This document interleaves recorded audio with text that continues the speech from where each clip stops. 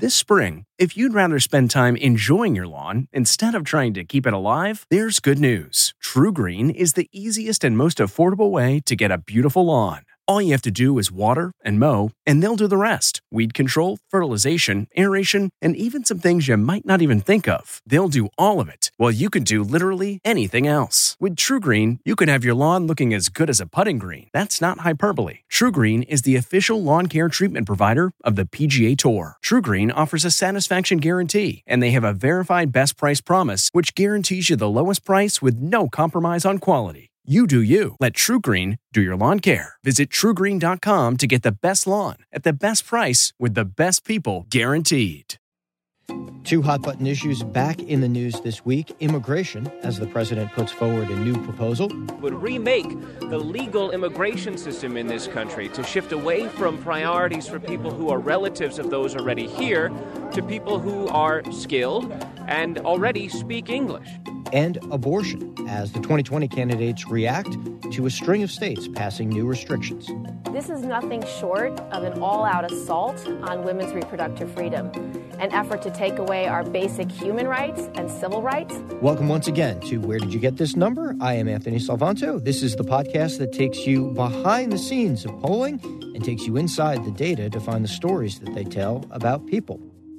I am joined once again by CBS News political contributor and producer, Leslie Sanchez. Leslie. Hi, Anthony. Leslie, the president, he's got a new immigration proposal. He is emphasizing in it skills-based immigration. Now, skills-based immigration tends to poll relatively well in CBS polling and maybe about 10 points higher than family-based immigration. Is this going to matter? Is this dead on arrival in Congress, as some suggest? You know, if anything, Anthony, I think this is really a starting point for the third way, right? If you think about how calcified this immigration debate has been for over 25 years, really not giving way one way or the other. You had, going back to President Obama and certainly under the current president, using executive authority to try to get immigration measures pushed forward. What he's doing is resetting. And I do think that's going to bring a lot of Republicans and Democrats to the table. This is something that's going to be entirely run by Trump himself. But it's something that the president is correct in recognizing it needs to get done. The Republicans failed on getting health care done. They have to move forward on immigration, or it will be that rallying cry, that detonation issue for competitive races throughout the country. You mentioned the Republicans. I know that there's some talk that any proposal that doesn't limit overall immigration or that is seen as amnesty is something that the further right section of the Republican base will push away. And then on the other hand, on the Democratic side, anything that is seen as not addressing issues like DACA, the Deferred Action on Childhood Arrivals, or as I think Speaker Pelosi said, anything that sort of pushes back against the idea of letting families come together is automatically seen as being ruled out. So within each party, they're trying to balance the wings, the bases, and folks who, at least on this issue, might be labeled more moderate. Exactly. And Anthony, you pointed to it in two parts, right? The current situation, Democrats are seen as lenient and for open borders. That's going to be the talking point on the right. The Republicans, on the other hand, especially under President Trump, are seen as mean-spirited. You know, some of these measures and not unifying families, separation of families, the tragedies of children along the border. I mean, we can go on in terms of that. And it was only border enforcement, which is what the Republican voters wanted to hear, you know, shore up and close any compromised port of entry.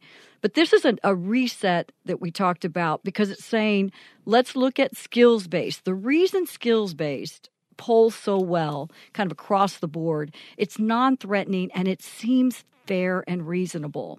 People can agree U.S. wants to be competitive. What was not mentioned is what the Democrats and certainly Speaker Pelosi have mentioned.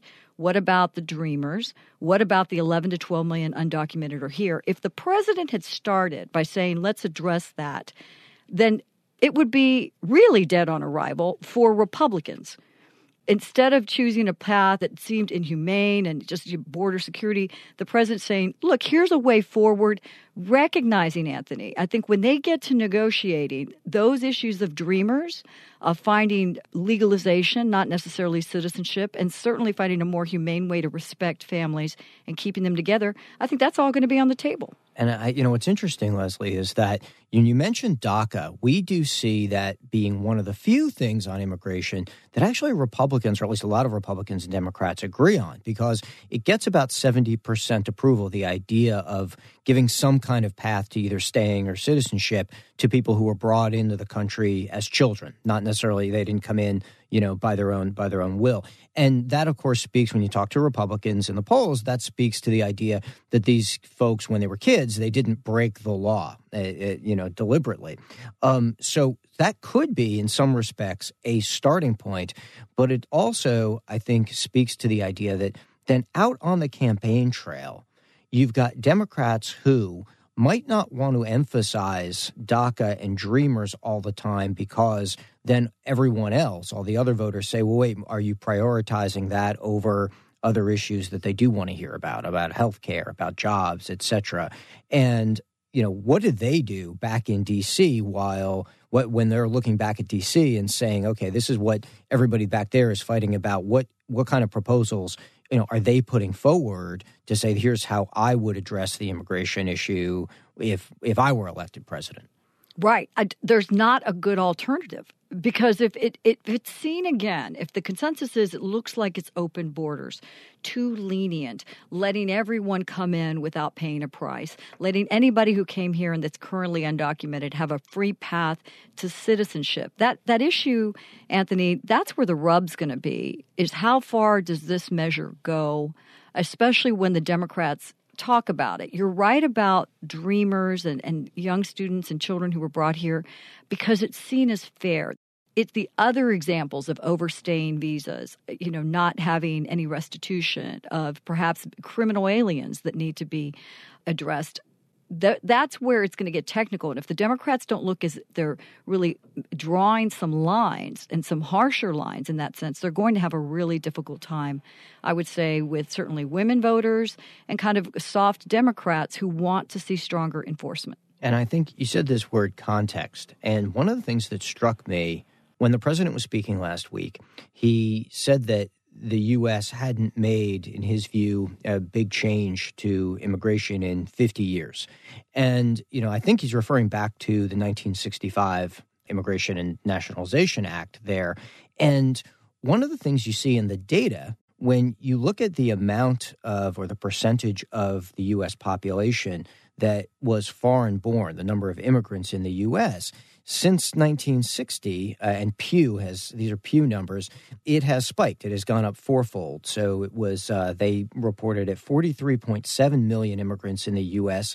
as of last year, I believe, and that's 13.5% compared to 1960 when it was 9.7 million, or just 5%. And what that says to me is that there are two different generations here, that older voters who do happen to be more Republican these days, older voters see immigrants differently. They tend to see immigrants more as drawing resources than as contributing to the country. Whereas the younger generation, many of whom we know tend to side with the Democrats, not only is a more diverse generation themselves, but also sees immigrants as contributing to the country. So there's this generational split, for context, behind all of this that speaks to not just how people perceive immigrants and what immigrants do in the country, but also to the way in which they might receive any policy because of their experience, because they grew up in really two different countries. You're exactly right, Anthony, because it's demography at its finest, right? You talk about the two generations, but think about what's changed in that time. We went from very agriculture-based, industrialization, mass construction, to a time now that is more global. And what's fascinating, when the president is talking about merit-based visas and kind of on-ramping these individuals into our economy, he's saying that they're not going to be a drain on the safety net. He's saying two things. One, we're going to look at competitiveness.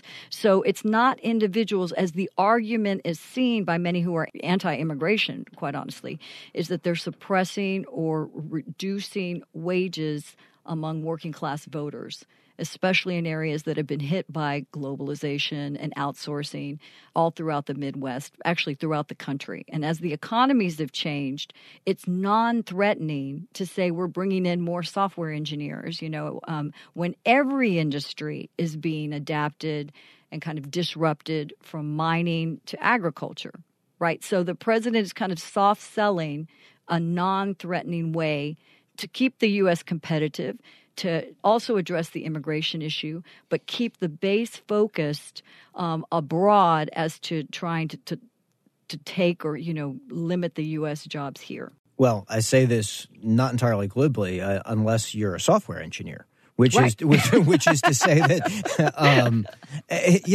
look, let's face it, a lot of times when we characterize who immigrants are, it can be much too facile, right? Immigrants are coming to America with all sorts of different skill sets from all kinds of different places, including those who are here on visas that specifically, note they have a particular skill.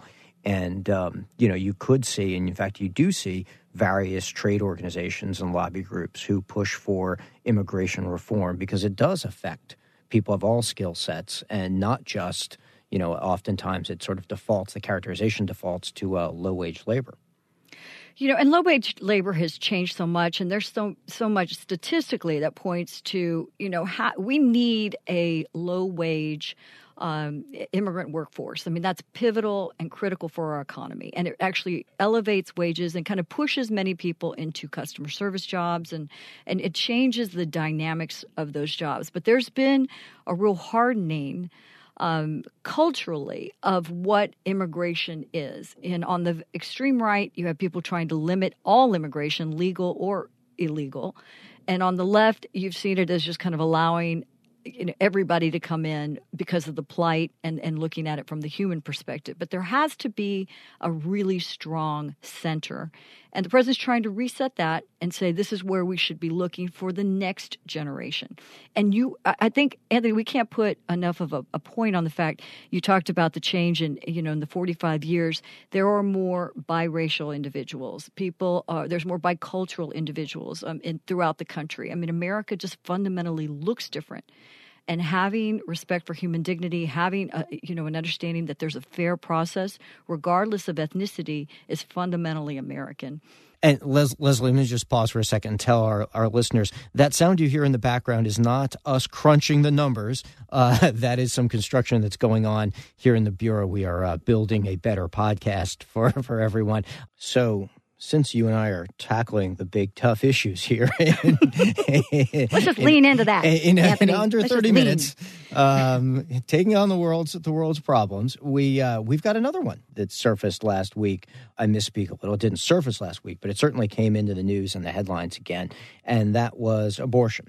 8 states have now passed bills restricting abortion to some degree. Missouri passed one, quite notably, as well as one earlier last week in Alabama, among others. So here I look at sort of top-line number, which is almost too simple of a question in the polls, but it doesn't pick up all the nuance. But it's, which comes closer to your view. People say abortion should be generally available, and that's 45%.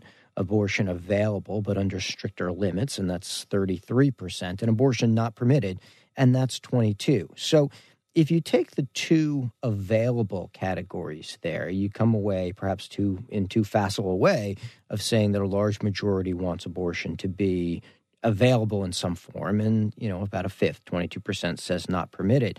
These new laws probably fall under that stricter limits category, but of course there's a great deal of nuance within all of that. So I'm curious how you see this playing out, because, it's clear that many observers think this is something that pro-life folks want to ultimately get up to the Supreme Court, if that's the strategy. I think they have a lot of conservative justices now. But on the campaign trail and as a public policy issue, is this something that both Republican and Democrats want to be talking about in the main. The right word you're saying is nuance, because it's going to vary. Here's the challenge. I think this is also going, if you look at your top lines and you start breaking it down by age, this is going to have a different type of perspective. So amongst older voters, they can harken back to a time when abortion was not readily available. And that started a lot of this conversation, especially on the state level. So Republicans, for the most part, for over a generation have been saying, let the states handle this. And that's what you're seeing now, right? Let the states handle this. But now there is this undercurrent to move this to the Supreme Court. I will say this. When you break it down by age, there are many more women voters now. There's many more voices that need to be heard that I don't necessarily think have been heard on the state level, because in many ways, there's still an abundance of men making decisions about reproductive issues regarding women.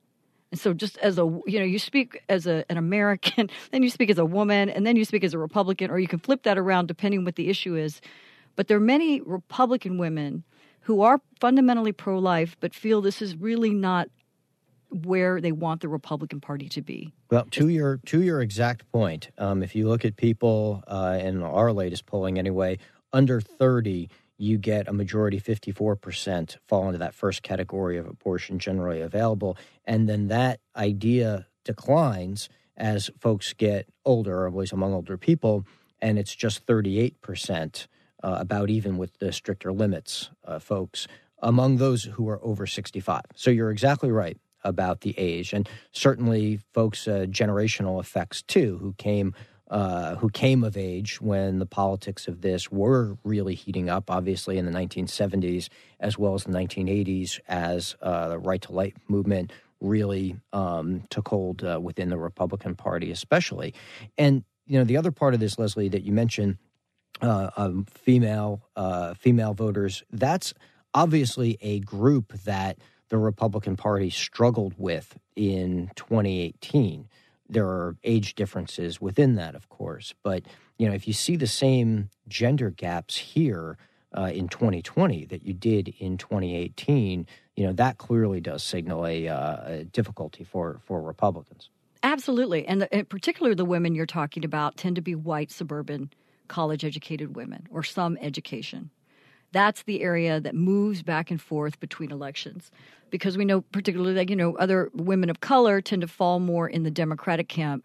They don't move as much, but these suburban voters are going to move on this. And this, again, could be one of those detonation issues, meaning an issue that really gets them moving. It's not the number one priority for this woman, this female voter, or her family, but she fundamentally feels there's something not fair about it. She doesn't like the optics of who's making that decision. She fears the dramatic turn this may have. And that's why I'm saying for pro-life, evangelical, charismatic Catholic individuals, that this is really going to be their main issue.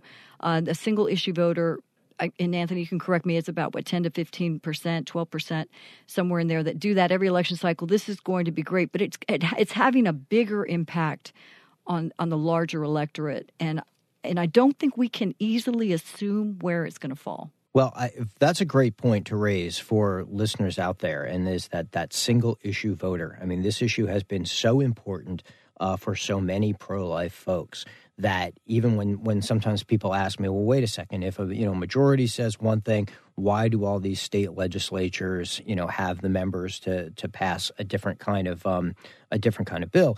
And a big part of the reason for that is that single issue voters not only vote for, in this case, pro-life folks who vote for those who are ardently pro-life, but they also turn out and they also vote in elections, and that matters a lot.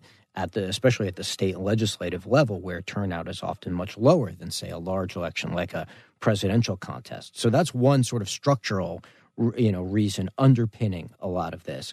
And look, the other part of it is, here's an issue that, as you said, the Democrats and Republicans weren't really talking about. I mean, they were talking about health care, which could obviously be connected, and they were talking about the economy, and they were talking about economics and pocketbook issues. And this is here now, sort of right on the table. What kinds of things? How does this affect the Democratic 2020 primary as well? Now that this issue is right in front of them. Right. And for many Democrats, it was very difficult for them, if they were pro-life, to come forward and say that, because it was almost like, this is, if you're going to believe this, you're going to fall in this camp. And it's more nuanced than that, especially when you're trying to relate to voters in suburban Pennsylvania, and some of these counties that are very Catholic. They care about these issues, but it's not going to be the top of mind. But if you make it an issue, they're going to take a stand. Fundamentally, and that's how the lens by which they're going to view these candidates. So it's never been one of those areas that the candidates, especially on the presidential, lead with. They say it's part of their platform. Now there's going to be, I think, two things that happen. One, you will see, again, like we just saw in the last midterm, more women considering an effort to put their hat in the ring and run. Because they feel that there needs to be diversity of thought, Anthony, regardless of where you fall on this issue, in those chambers, caucuses. They need to have a more nuanced conversation about how restrictive we want to be, what do we fundamentally agree with, and you need diversity of age, diversity of ethnicity, and certainly diversity of gender. All right. Well, much more to come. Leslie Sanchez, CBSN political contributor and producer and author of You've Come a Long Way, Maybe. Leslie, this is always fun to talk with you and get your insights from D.C. I appreciate it. Thank you very much. Thanks so much, Anthony. And that's going to wrap this episode of Where Did You Get This Number? I want to thank Leslie Sanchez for a great conversation as always, and I want to thank you for listening. I want to thank my intrepid producer, Alan Pang, for pulling this all together, and everyone at CBS News Radio. Next week, we will be back again with the latest on the 2020 campaign trail, what the candidates have been out there saying and doing, as well as coverage from D.C., and once again, taking you behind the numbers to find the stories underneath. For now, I am Anthony Salvanto. Thank you once again for listening. Please give us a rating and subscribe if you liked what you heard, and I'll talk to you next Monday. Get one of the most successful broadcasts in television history on your schedule with the 60 Minutes Podcast. Hard-hitting investigative reports, news, and culture maker interviews, and in-depth profiles are waiting for you in every episode. Listen to 60 Minutes ad-free on Wondery Plus.